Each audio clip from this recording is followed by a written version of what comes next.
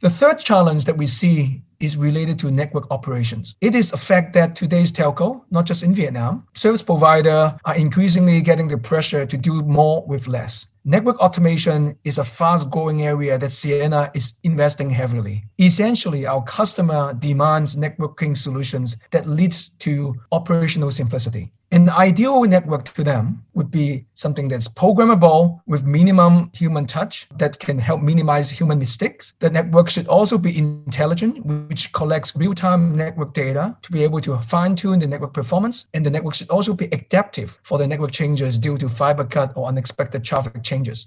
Every customer is on a different journey when it comes to this new area of network automation.